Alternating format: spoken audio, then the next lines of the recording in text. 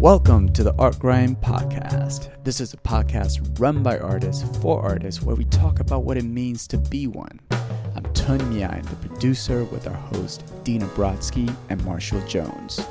This is being recorded between our many jobs and side hustles. We bring you in-depth investigations into the lives of artists we admire and the stories behind the creative journey. So stay on the grind while we fill your mind. Hi everyone. So before we get started today, I'd like to say a big thank you to the Professional Artists Institute for sponsoring this episode of Art Grind. Their mission is to help artists make a living from their work and basically survive and thrive as an artist so that we don't all have to work multiple jobs in order to support our passion. So if you're anything like me and prefer to spend time in your studio making art rather than marketing your work and kind of concentrating on the business side of things, then check out some of their free trainings at professionalartist.com/free and get a free training on how to get your next art collector. I promise that you will like it and it will help because it helps me. All right, bye everyone. Enjoy the episode. Oh, hello, Art Grind listeners. Marshall Jones here with Dina Brodsky, and today we are interviewing Jansson Stegner, amazing contemporary painter. We went through a lot of topics from style to AI to art periods, and I think that's relevant because he's really someone who was sort of at the forefront of a certain style that has become more increasingly popular, and we sort of wanted to talk about how that feels and how does one come upon a style and what is he picking and choosing from things that clearly aren't coming directly from observation and bringing a lot of himself into it. And it was just a really lovely conversation with a super talented guy that I'm grateful he came on the show. Dina, what'd you think? He was wonderful, and he was warm and open and generous, and yeah, I hope you guys like it. Hello everyone, welcome to the Art Grind Podcast. I'm host Marshall Jones here with Dina Brodsky, and today we're very lucky to have a phenomenal painter, Jansson Stegner, on today. Jansson is someone who caught my attention on Instagram primarily, and I fell in love with his work, and we're very excited to talk to him. Jansson, how you doing? Good. Nice to be here. Yeah, great to have you on. So I'm curious about your education. Where did you learn to do these type of paintings? Wait, actually, you know what? Before we get into Jansson's education, maybe go back like a little earlier. Right. Were you one of these kids that drew all the time? How did all of this start for you? Sure. Yeah. I was definitely one of the kids that drew all the time. For me, it was comic books were my main interest when I was, starting around third or fourth grade, even through parts of high school. I was a big fan of like fantasy art, Conan the Barbarian, Frank Frazetta stuff, and comic books that I basically like learned to draw the figure by copying the pictures in the comic books and in fantasy posters and stuff like that.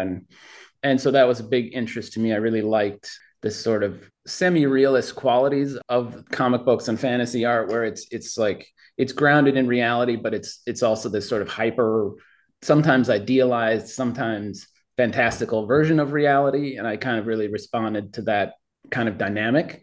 So yeah, I spent a lot of time drawing, made comic books with my friends.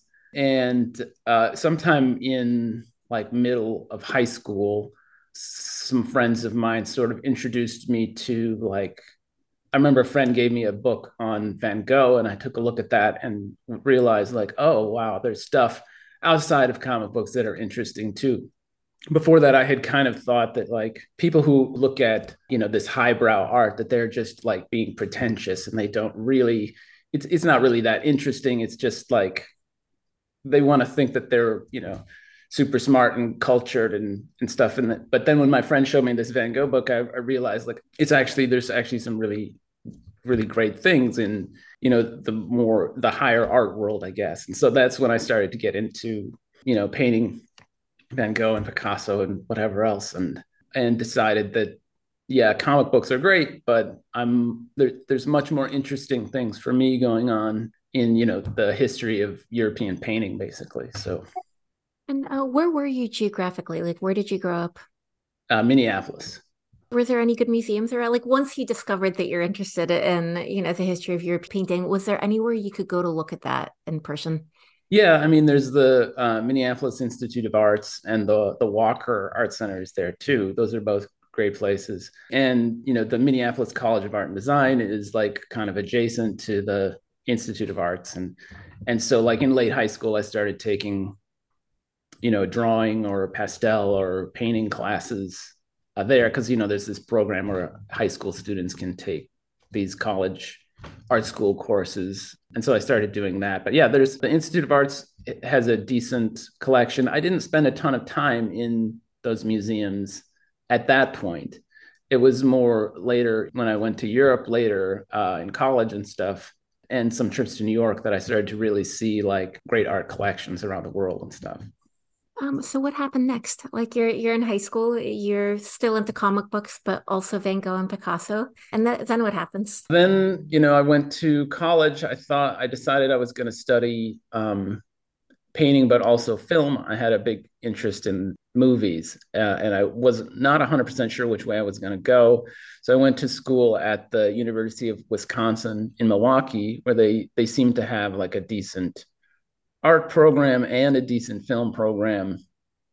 After about a year, I realized that film requires a lot more organization and working with other people and getting stuff. There's much more logistics in film, and that just was not going to work out for me. So, I mean, that was part of it. Then That's the other part part, of the band. yeah, right. But also, I just realized like painting is really much more exciting and much more interesting to me, and I'm less interested in a moving image than I am in just creating like a perfect, an image that remains still, but that is perfect in and of itself that you can just sit and look at for as long as you want, basically. So I decided to stick with the painting and drawing major and drop the film stuff for good, pretty much. So after that, I graduated and went back to Minneapolis to try to see if I could start a painting career there. And so I worked a night job as a valet parking cars, and I would paint during the day. Did that for a couple of years, and really nothing was like working out for me. I wasn't getting galleries to come over and do studio visits or anything. And I kind of realized that, as some of my professors had told me, like if you're really serious about having an art career, you need to get to a major city, especially New York. And so I tried to figure out a way to get out there and decided that I'm not the kind of person that could just like pick up and move to New York from Minneapolis by myself without knowing anybody. So I went to grad school at the University of Albany and started inching my way closer to New York City, where I eventually moved in 2001. At that point, got a job at an art gallery for a couple of years, showed my work around, and started showing at galleries shortly after that. What did your work look like in the early 2000s? In the early 2000s, there was a kind of mix of things. I was doing these, I guess, like unrealist figurative paintings, similar to what I do now, like these sort of portraits of figures with distorted or exaggerated proportions and whatnot. But I was also doing these sort of weird, like battle paintings of small figures that were fighting each other. And they were like often police officers versus sort of civilian type people. And I would base them on clay models that I would build, these kind of intricate models of all these little figures fighting. And then I would try to make paintings out of that. And so it was, and I've kept up with some of that practice still, but in a different manner.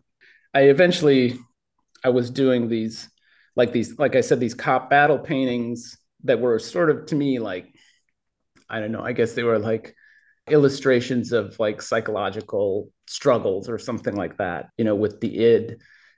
the id versus the superego or something. But eventually I also did these sort of portraits of police officers as a part of that series of work. And I just kind of was eventually realized like the main thrust of my work is more about these portraits than about these weird, intricate battle paintings. And so I kind of just tossed that stuff kind of aside and started and did like a long series of police officer paintings. It's like portraits of police officers. I really like those police officer paintings. They're great. What was learning to paint like for you? Like, did you have teachers that taught you exactly what you wanted to know, or was it knowledge that you kind of had to dig around for by yourself? The latter, for sure. I was taught how to draw. Like I had good drawing teachers, but painting was just my entire painting education was, I guess, kind of theoretical. We would talk about like, does this painting work? Does it doesn't work? What are you trying to do here? And it was all good, like information about how to communicate what you're doing, but there was zero technical advice whatsoever, which in hindsight to me feels like, painting is a technical process, no matter how much theory or ideas you have behind it. And so you kind of have to know how this stuff works. And so I kind of had to figure that stuff out on my own, really through experiments and reading books and, in recent years, just like YouTube videos or whatever. Yeah, kind of that brings, I was like reading a lot of interviews with you and preparing for this, and they kept kind of focusing on things that I'm curious to know if you feel like that's what your work is about. Like it was a lot of questions about how you depict women and stuff. And as a painter, I'm always focused on the formal aspects of a painting, and Right. it doesn't really occur to me how the elements are depicted, it's just sort of content. And Mm-hmm. I'm wondering if you think those lines of questions and the read on your work kind of misses the point of it a little bit. Do you, or maybe it's exactly the point. What do you think about that? Yeah, I mean, I think about things in kind of a similar way of what you're describing, where it's like the formal things kind of come first, or just how I'm feeling, or what kind of what interests me, what I want to see, or something like that. And so yeah, so like I guess with the specifically about the paintings of women that you talk about, like I painted a lot of sort of muscular women, and it's kind of something that I've been interested in for a long time because it's, I mean, even going back to like those cop paintings, the police officers, there's this sort of dichotomy of like power and beauty. Like a police officer is a powerful figure, he's an authority figure, but I would paint them as these sort of like, lithe, beautiful young women, which kind of like for me was sort of blending these two different elements together, this sort of like traditional, quote unquote feminine beauty with this sort of, you know masculine, quote unquote masculine, like authority and power kind of idea. And that's kind of something that's remained in my work like for a long time, really, is and is, the sort of like I like to paint women slightly more masculine than they seem to be, and I like to paint men often a little more feminine than they seem to be. And it's not, I'm not trying to make some kind of point about that. It's just it's something that for whatever reason interests and excites me, and so I just kind of like follow my intuition on that. And you feel like someone who, the paintings to me communicate someone who loves to paint, and it's like content is almost an excuse to paint. Do you put either one of those forward in your mind? Like, does the form illuminate the content, or does the content there to just sort of be an excuse to paint, more or less? Yeah, I mean, it's kind of both. Like, it's definitely like the form is what I get excited about. That's what, I can really tell thrills. that looking at them. That's why I That's love good. That's great. I'm glad of that because yeah, like the like if there's any one thing that I would like people to take away from looking at my work is to like understand the joy that I feel in like putting a painting together. And I hope that that that some of that just like visual thrill is communicated to other people in a way that does something for them, I guess. So yes, content tend to sort of like, well, I guess with both the form and the content, I'm kind of intuitive, and I just sort of trust my own like interests and my own like obsessions or thoughts. I don't try to have an agenda or to spell out there's a clear like message or something like that, really. So, what are your interests and obsessions? Well, I guess what has been interesting me for a long time, like I mentioned, is this sort of this the idea of strength and power and beauty in the same kind of physical form, I guess, like images of that have both those kind of masculine and feminine sort of, and I'm using like, this is, kind of quotes around masculine and feminine, like strength and power being one side of like the human condition, and then like this beautiful beauty, grace, and poetry on another side, and trying to sort of bring them together, maybe in a way that's like reminiscent in some ways of like, I think of like classical Greek sculpture or something, where it seems like both of those ideas kind of seem to inhabit the same subject. My other interests in like obsessions and stuff, like a lot of them are visual, like I am very interested in landscape, beautiful weird landscape, and trying to come up with some kind of language for landscape that is my own kind of language, and how I can work a figure into a situation like that where it feels like the figure and the landscape are kind of the same imagination. I guess those are the kind of things that are like really interesting to me right now. Oddball realist painters are like the thing that's most interesting to me, is like, seeing something, painters that represent reality in a way that's recognizable, but is also so unique and different that it's clearly their own kind of creation and a world that is their own, and so Yeah. it And like, sounds kind of like what you're describing. like, You is see yourself, wait 1 second, as an oddball realist painter.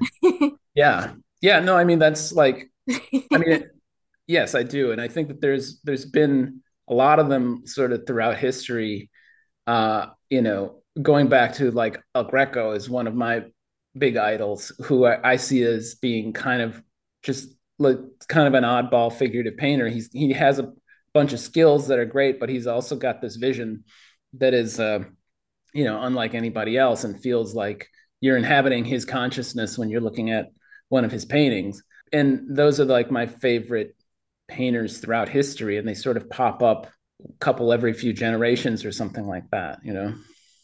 You are totally an oddball figurative painter. I think there's more Right. place for that now. There's room for them. Yeah, I agree totally. You leave Minneapolis, you come to New York, and where does your life go from there? From there, like I said, I'm working at an art gallery and as an art handler, and for a couple of days a week, and painting all the other days. I chose to live in Queens because it's less expensive, and therefore I wouldn't have to have a full-time job. I could get by on 2 days a week. And after a couple of years, and actually, bringing, this is how long ago it was, I brought my physical slides around to galleries to show them, hoping that someone would be interested in. And I found like some places that were, and so they started selling my work. I guess within a couple of years of moving to New York, I was able to quit the day job and focus on painting full time. And I've been doing that pretty much ever since then, with a few like I've done a lot of commissions over the years, and I've worked, I taught at SVA for a year and a couple other things, but more or less like I've been lucky enough to have a relationship with a gallery or two that keep me in the studio. What was your comfort level at that moment with that big life decision to quit the day job and just subsist on painting? What did that feel like? Well, of course, it was scary. I mean, at the time, I was, we lived in the upstairs apartment in a 2 apartment, I guess, duplex in Queens. And my studio was the quote unquote second bedroom, which was actually like 100 square foot closet, maybe. And so, yeah, I mean, our expenses were really low at that time. I think our, 1.5 bedroom apartment rent was like $850, which is insane if you think about it today. But so I didn't need that much. We didn't have kids or anything. And so, yeah, it was scary. But I had friends at the Matthew Marks Gallery where I used to work. And I knew like if I really need job, I can do freelance art handling and make some quick money now and then. But, it was those years where you sort of like, you go without health insurance, you do whatever you can to sort of keep your expenses as low as possible. And, and then being like I am an artist who's not like fast at producing work in the studio. I just have to spend as much time as possible creating work and trying to get it seen and get it shown and get to the kind of gallery situation that you want to be in. How do you create a painting? How do you start? From like, is it grisaille? Is it acrylic underpainting? Like what's your method? That's a funny question because I'm still like trying to figure out what the best method is. I work in a bunch of different ways. Like, I mean, even before I get to painting, there's the process of either working with a model and trying to figure out a pose or figuring out a landscape situation or whatever the setting is. I also do a lot of like building clay models, like I was talking about before, to sort of to work out some of the stranger and more like acrobatic poses that I use that are impossible for a human model to actually take. I don't know if you guys can see right back there in the background. There's like it looks like a sculpture. Yeah, it's a small clay sculpture of a couple of figures that I'm working on for a painting. So that's part of my process too, is trying to work it out either through drawing or through the sculpture or whatever. And then when I get to the painting, I've done grisaille painting, like full grisaille, the entire canvas. I've done things where I work with the grisaille just for the forms that are most sculptural and most problematic for me. So I do that, and then glaze color over the top. I had a period where I was obsessed with Manet, so I was just trying to do everything as directly as possible. But I've kind of settled into, some kind of layered grisaille painting for the most part. Sometimes it's just like painting with white on a burnt sienna underpainting or imprimatura and just building up the lights with white.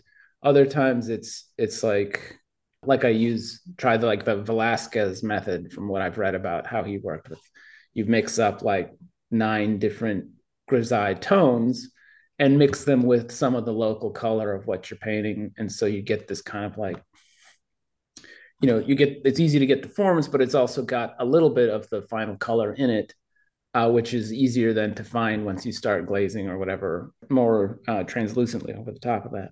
So I always have like a very complete drawing before I start.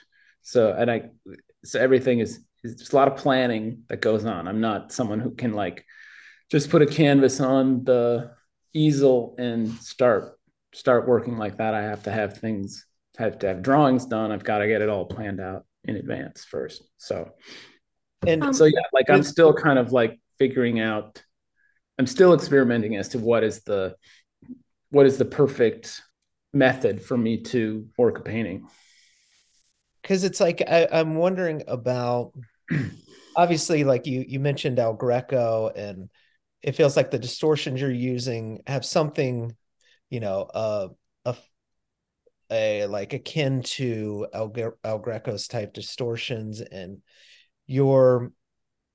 it's what you're painting isn't something that's in front of you ever. It's like it feels like you're doing a little bit from this, a little bit from that, and a whole lot of your imagination.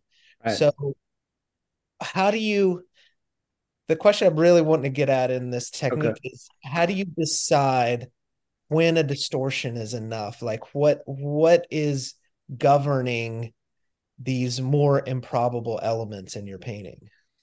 It's I mean, it's largely just intuitive when I'm looking at my source material, which is either like a model or a photo of a model or something, and I'll do drawings of the pose. The pose is always really important, uh, and I'm trying to find some kind of interesting balance where it's still recognizable as a person, but it's different from any person that you've ever seen before, and that it has a sort of heightened kind of weirdness to it that brings you kind of out of the normal reality that the painting is sort of suggesting that you exist in.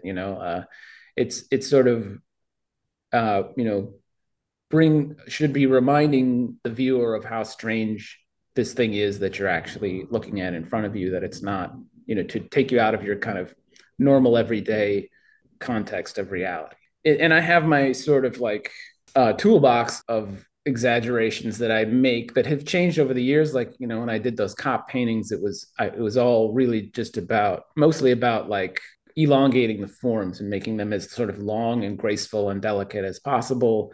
That has changed more into this sort of like live but kind of muscular forms that have bigger arms and legs and smaller head, and so these kind of like these distortions that I use, ones that I kind of come back to over and over again, but each one is sort of like has to be kind of felt out on its own to get to something, that because each pose is different, and so there's something about the pose that has to be captured that's essential to it, but also something that has to be changed in order to make it rise above the level of just like a mundane observation of reality. Right. I like the way that's said, rise above the level of a mundane observation. That's great. Yeah, it took a while to get there, but I got there eventually. That's beautiful.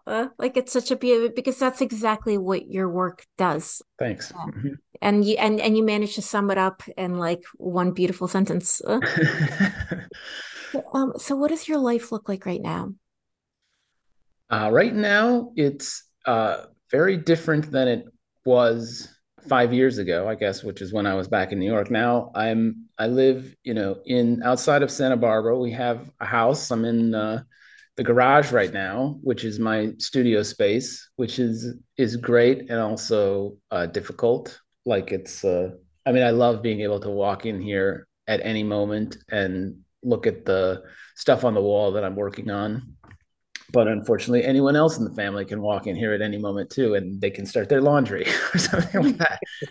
um, but yeah, we were lucky enough to be able to finally buy a house, and we found one that has a good sized garage. And basically I didn't realize this when we moved out here, but if you're a practicing artist in this area, you really like your garage is probably going to be your studio, because there just isn't there are very, very limited other options. Like there's not, it was impossible for me to find a space to rent for a studio, because all of the, industrial buildings that normally, the abandoned industrial buildings that get turned into studios were turned into like wineries and brew pubs 20 years ago.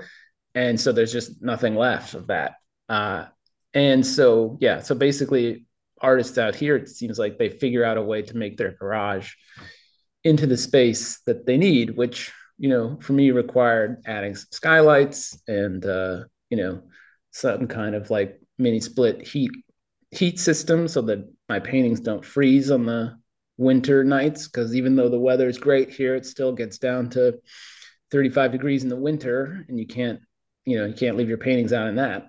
So yes, that's my studio. My life is basically like I come in here and work every weekday. I take the weekends off. I do a lot of driving my kids to school and to practice for whatever sports they're doing, and and then I get to go out and do stuff. I go to the beach, go to just take walks around the area and observe and absorb the beautiful natural habitat around here.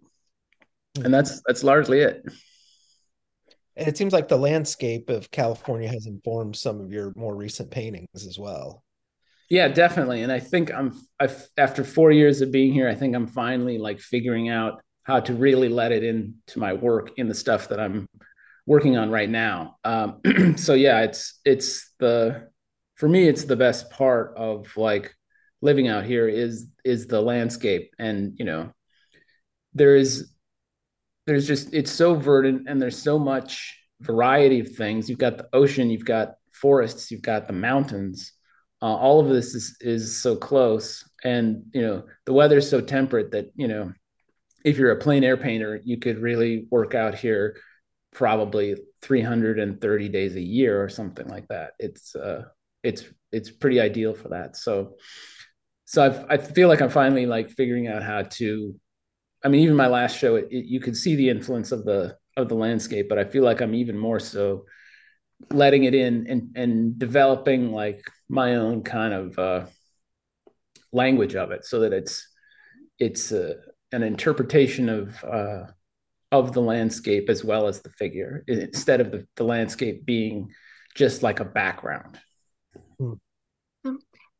Actually, can you talk, because you're having a solo show in 2024, right? Can you Yeah. talk a little bit about that?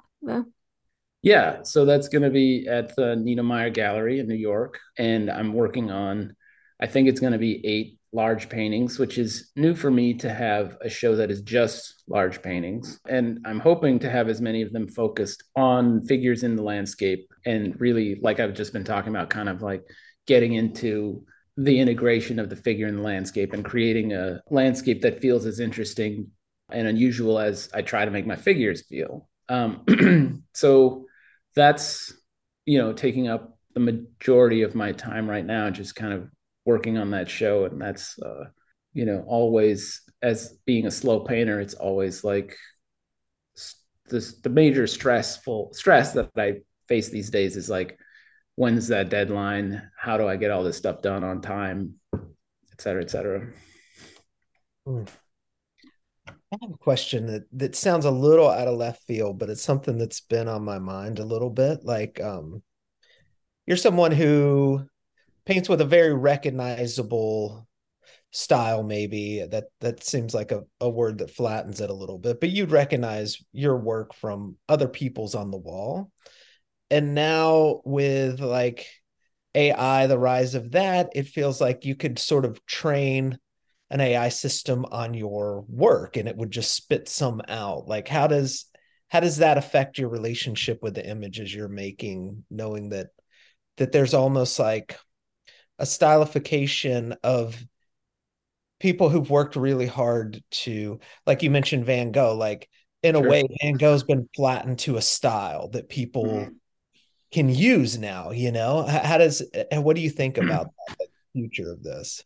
I mean, yeah, it's kind of scary. You feel like you develop a language and you want to you know to have it as your own, basically. But yeah, there is this, like, I mean, AI could do anything. Like it could end up like dramatically changing art for the worse, or not at all, or what. So, but it is something that I think about. I guess you just have to kind of you have to find a way to just sort of keep evolving and keep finding new and different elements that you want to investigate. Maybe that's the answer. I guess as until they develop a machine that can like physically make, take an AI design and physically paint it in oil, in a beautiful manner on canvas, like a lot of painters will probably be safe until that comes, but it's probably going to come at some point, I guess.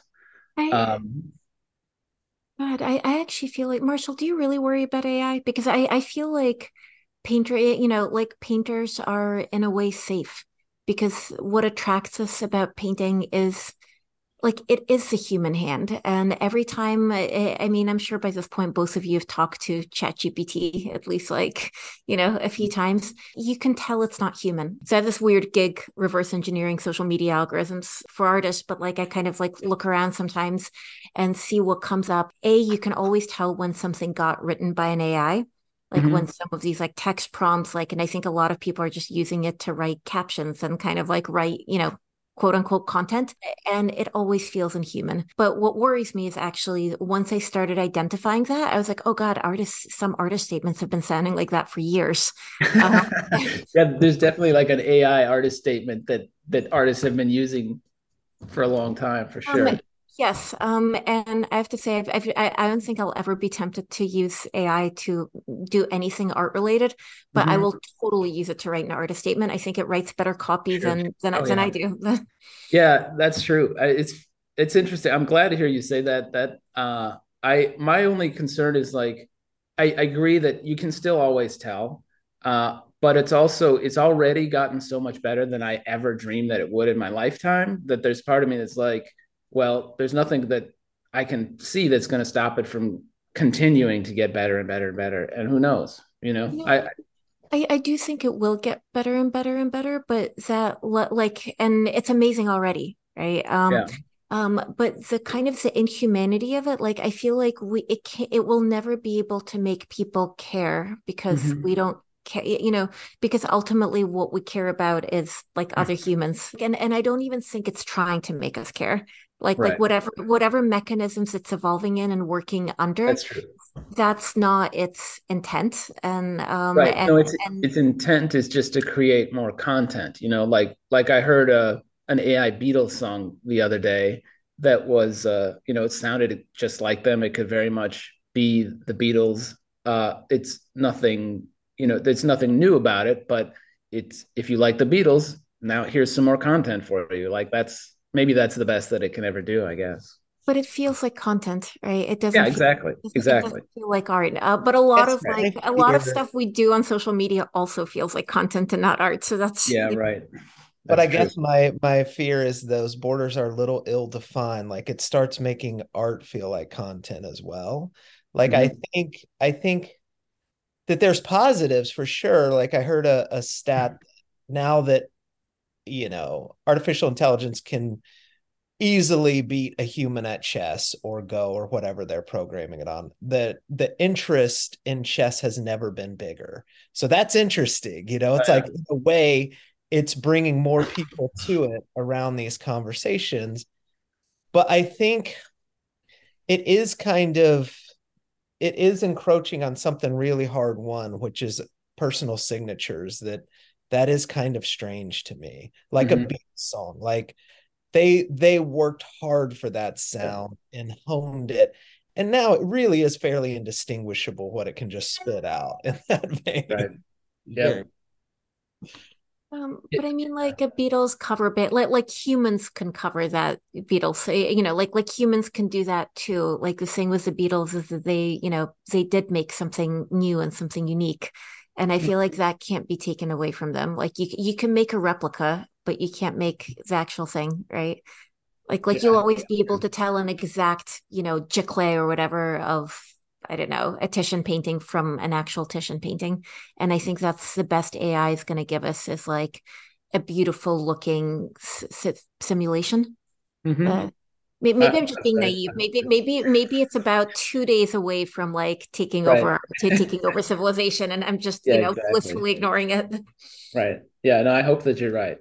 Seriously do. Yeah, then, I actually know, Marshall, I feel like I've been talking too much. So Marshall, you go ahead. Well, speaking of your style, look, there are sort of like of you specifically, like even kind of human imitators out there. Like I feel like you were doing working in this realm really early, and now it feels like in 2023 the art world has sort of caught up. You see a lot of images that look like yours out there, Hmm. and what do you attribute that to? What do you think you were kind of ahead of a curve on a little bit? is what do you think people are interested in more mannered, um, elongated forms and a little more playful with the figure than they were, say, 20 years ago when you started doing that?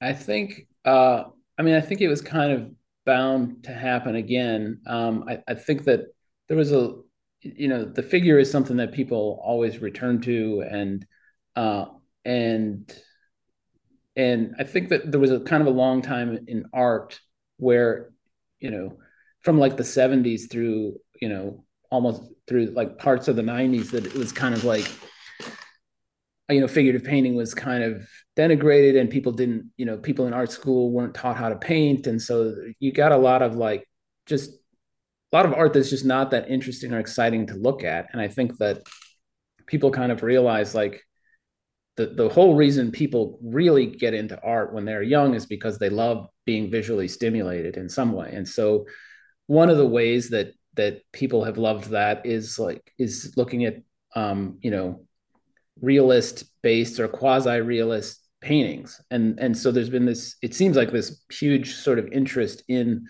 learning how to do that stuff again. And which I think is kind of a good thing, really, to see people interested in how to paint and how to make just more uh, powerful and dynamic images.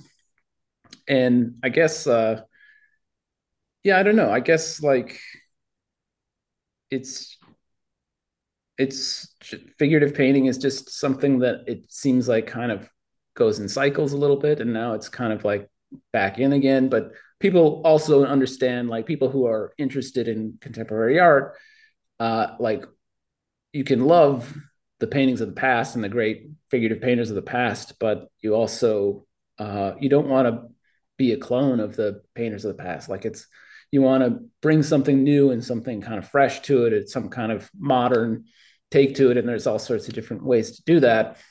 The way that I work is one of those ways, I guess. And so, it seems like that's always something that you know that artists have in mind as well. They want to engage with the past, but they don't want to be stuck in the past.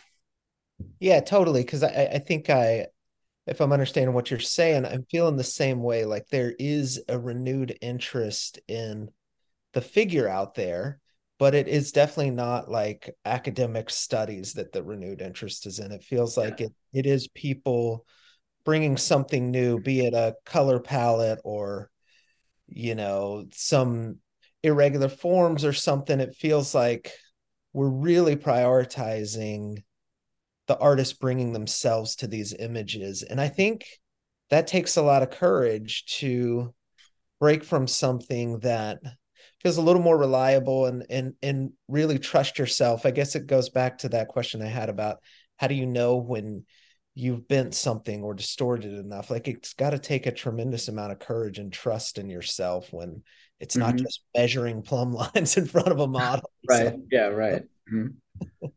Yeah. Yeah. It's um, yeah. I guess it's like I'm not sure. I don't know if there was a question in there, but I agree with what you said.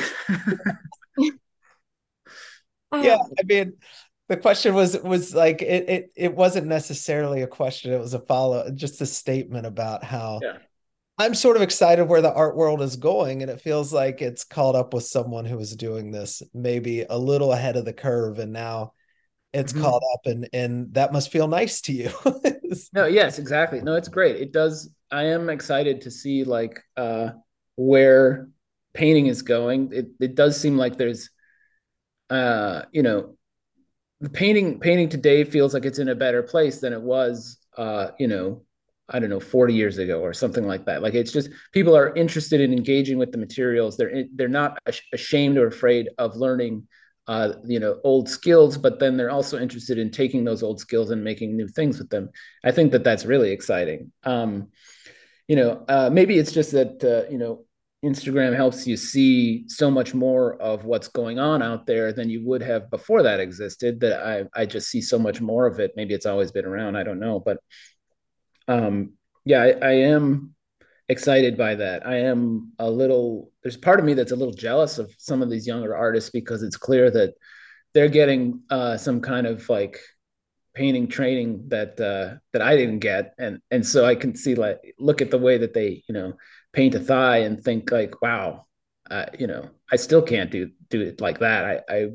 I'm a little jealous, but so that's why I have to keep, tuning into the YouTube videos every so often to try to keep my technique game as high as I can. So, Jansen, I feel like Marshall might not agree with me, but I don't know if you might. Who knows?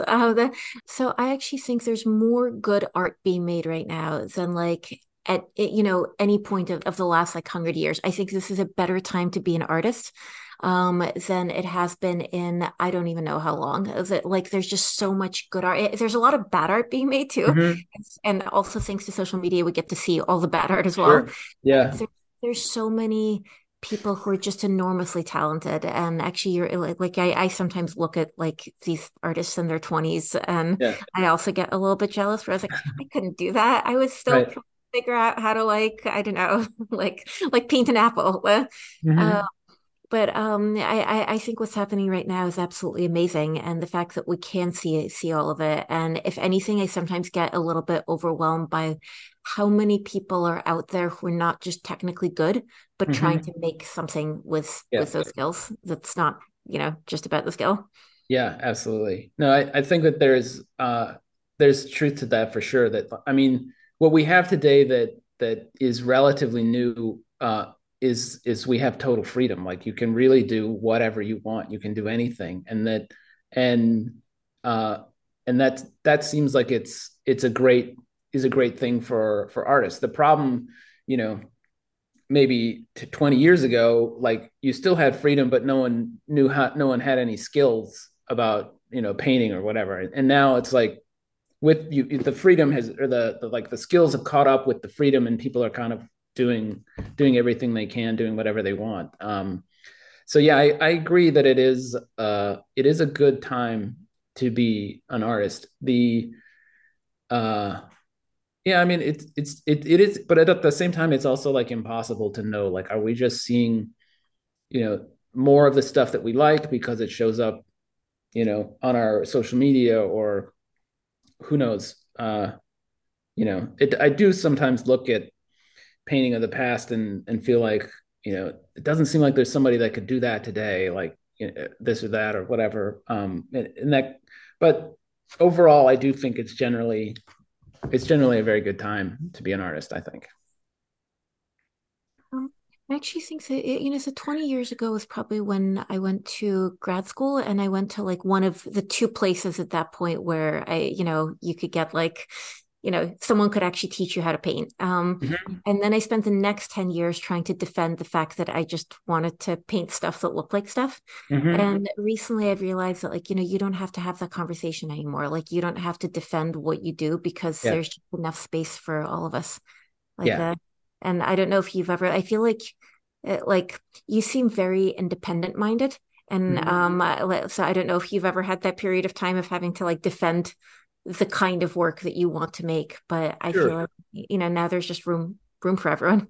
Yeah, no, I when I was an undergrad, I was taking, like, I would take my figure drawing class over and over again, and I would, and my painting class, I was working in these ways. I was very much consciously like trying to develop traditional skills, but I had this idea in my head that was pervasive at the time, which was just like, you can't just be like a figurative painter. You can't just go out and do that. When you can amass these skills, but you have to do something really unique and different with it. You have to either, like, become like a more abstract painter, or like a much more, expressionist kind of style or something, but you can't do like typical figurative painting. And maybe that's kind of shaped me in some way, because I've sort of followed that, and that I have become like what I think of as like a quasi-realist painter who exists in that kind of language, but attempts to sort of break,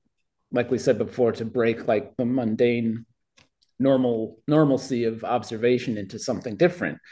But yeah, I felt like I really had to defend, being interested in how to draw and how to paint, at that time. But that has sort of been washed away, it feels like, for sure. Hmm. Do you still teach anywhere? No, not right now. So I occasionally whatever I do workshops, like occasionally teach. I think Marshall teaches a lot. Uh-huh. And I just feel like there's so much like the thing I really get jealous of is that people don't have to fight to get information about painting anymore. Like there's enough people Yeah, who just give it to them, right. and including me, actually. Mhm.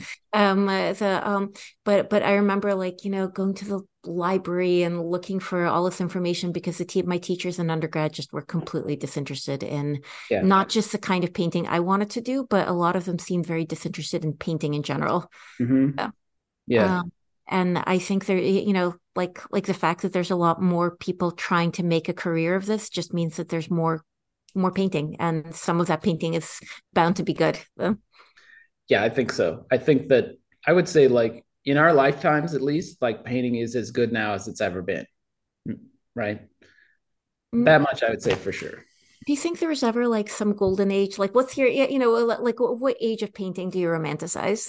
I guess I have a few like of course I love like Velasquez and Caravaggio and Ang and all like and Goya, especially like these great old masters. But I also like the early 20th century as this period where it's another period that's maybe similar to today, where people all the painters were trained in the 19th century, so they had like these solid academic skills. But then 20th century brought about this period of freedom where you could do anything you wanted with those skills. And you have Matisse and you have Picasso and you have Otto Dix and all these different artists doing weird different things, but they know what they're doing with a paintbrush.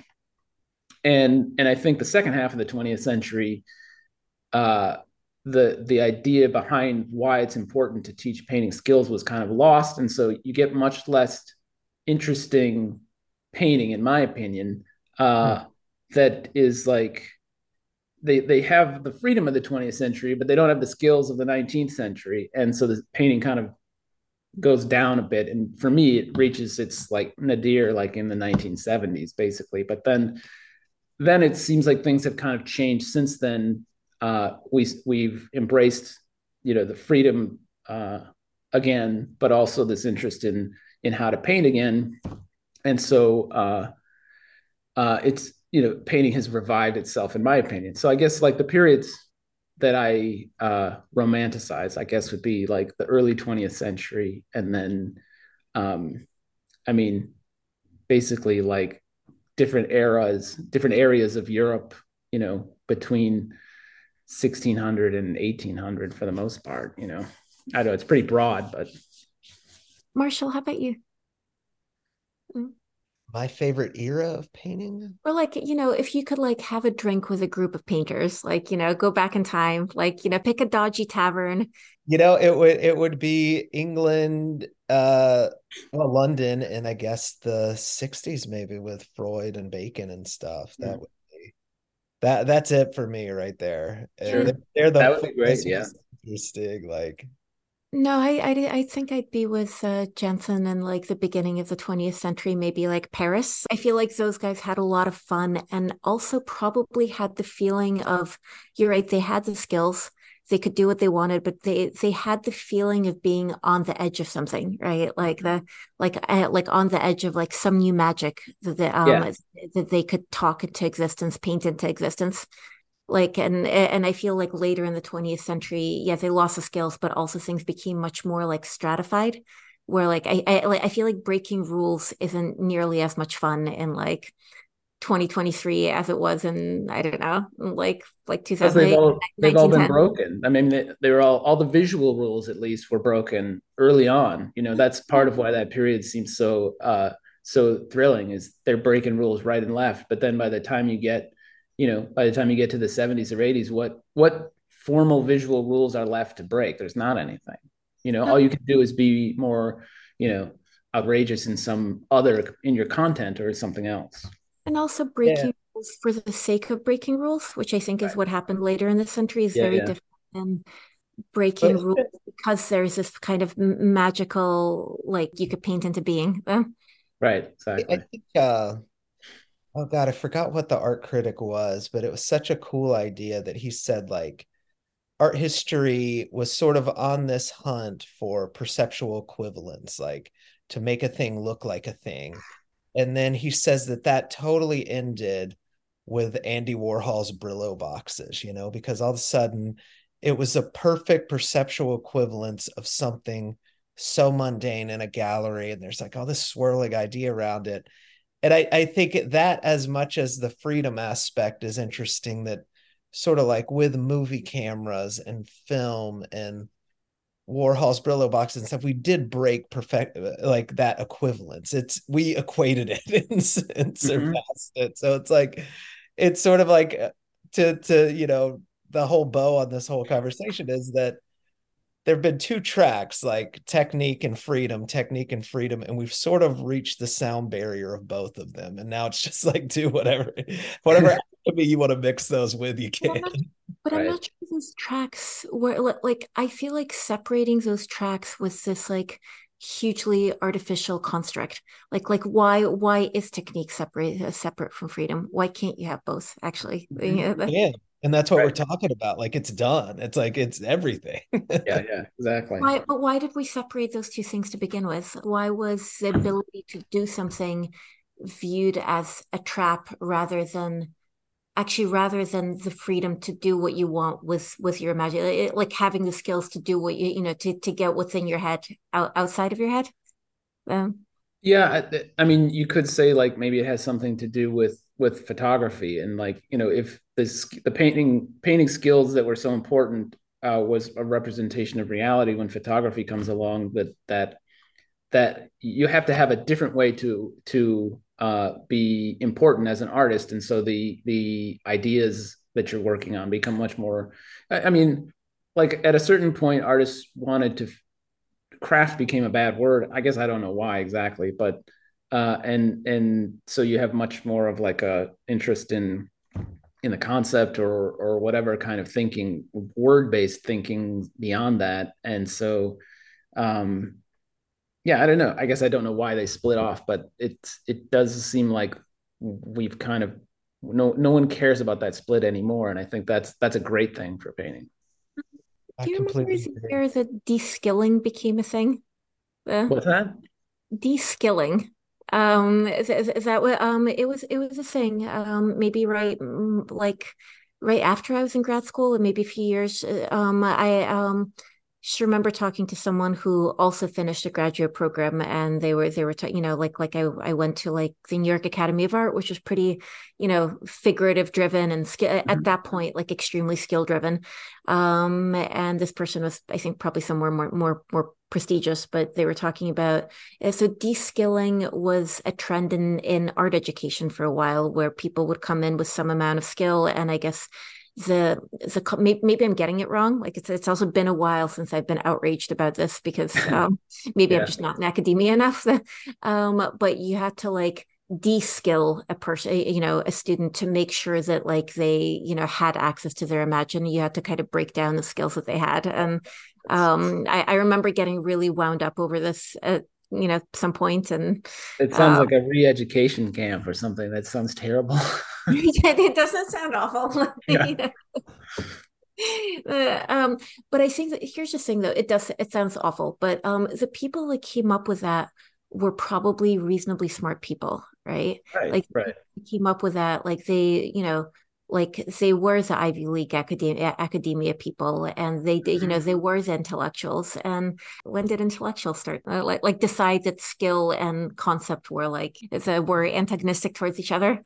Yeah, I mean, I guess it happens at that point where the artist becomes ashamed of being a craftsman and wants to be something more prestigious or more important or, loftier. And so then you become susceptible to these ideas about like, uh, you know, about de-skilling or whatever else, I guess. I also romanticize I mean, much like everyone else probably, but Florence at the time of the Renaissance, because people were coming up with new rules. It feels like there's a ton of people just sitting around talking, trying to kind of like come up with new ideas of Yeah. beauty, form, materials. I don't know, oil painting instead of egg tempera. But I think I partially romanticize it because it was okay for artists to be craftsmen back then. Yeah, right. Hmm. No one wrote artist with a capital A. The Exactly, right. the Yeah, that was a great time period too. So, by the way, what advice would you, I feel like a lot of the people listening to this are artists, like Mhm. either studying or they're professional artists. But what advice would you give to someone who's kind of like the way that you were back when you moved to New York, like Hmm. full of ideas, working as an art handler and trying to Yeah. figure out how to make things, make a life as this?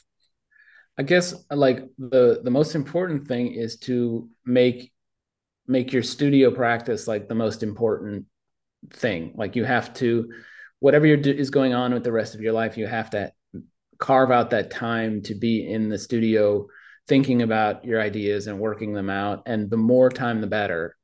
It's just a sad and difficult fact of life that an artist who has more time to do this stuff is going to be a better artist than one that doesn't have the time to do that. So you do what you have to do that. If that means like you know, living in a place that is not as expensive as the place where you really want to live, or, as we talked earlier about, like, minimizing your expenses as much as you possibly can. I think when I was, in my late 20s and moved to New York, it really felt like if you didn't move to New York or LA, or maybe Chicago, that you really didn't have a chance at all of you'd be a one in a million if you developed an art career somewhere else. I don't know if that's true anymore, with social media and with people are able to see your work visually, I mean virtually rather than in the flesh. So maybe there are ways to be an artist, a young artist, and you can live in a cheap, inexpensive community and have a nice big studio and have more time to work because you're not like hustling like crazy to pay your ridiculous studio rent in Bushwick or something like that. Those would be the main things that I think about, is like you do what you have to do to keep the studio practice going, as much as possible. It isn't like quality time over quantity time. It's quantity time. You just have to be in there and putting in the hours, I think. Well, Jansson, thank you so much for coming on the show, and thank you for being an oddball painter for all of this.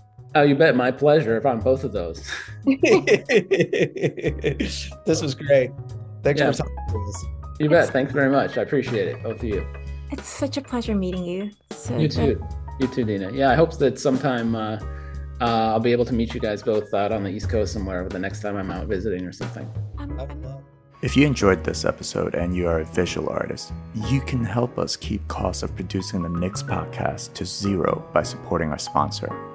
Just go to professionalartist.com/free and access a free training on how to get your Nix art collector. That's professionalartist.com/free. And that link will be in the show notes. Thank you for listening, and I hope you got some good painting done while we entertain you with our amazing guest. If you like what you're hearing, follow and subscribe to our podcast if you haven't done so yet. And if you're so inclined, rate us whether you love or hate us. We love hearing all the different opinions and appreciate the feedback.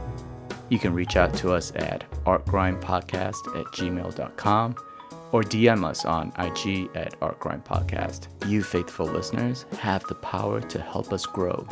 So please spread the word. It's free and you'll feel good about it. So until next time, stay on the grind while we fill your mind.